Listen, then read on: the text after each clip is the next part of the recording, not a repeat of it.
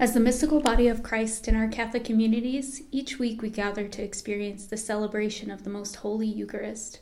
Far from being merely an event that we attend, it is here, in this sacramental moment, where each of us is drawn into this great mystery of love. Hello everyone, my name is Holly Boffman, and I am a member of the Cathedral of Our Lady of Perpetual Help here in Rapid City, South Dakota.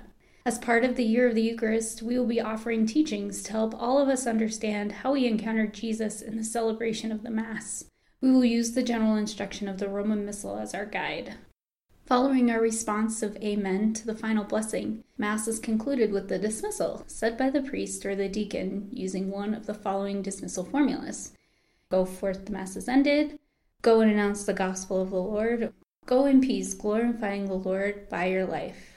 Go in peace.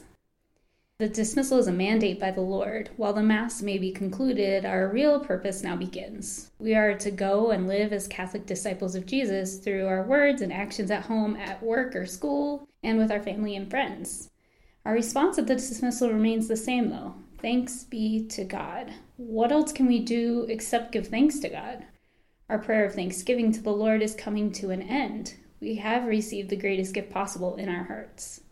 We have encountered and received Jesus. We are filled with gratitude and thanksgiving.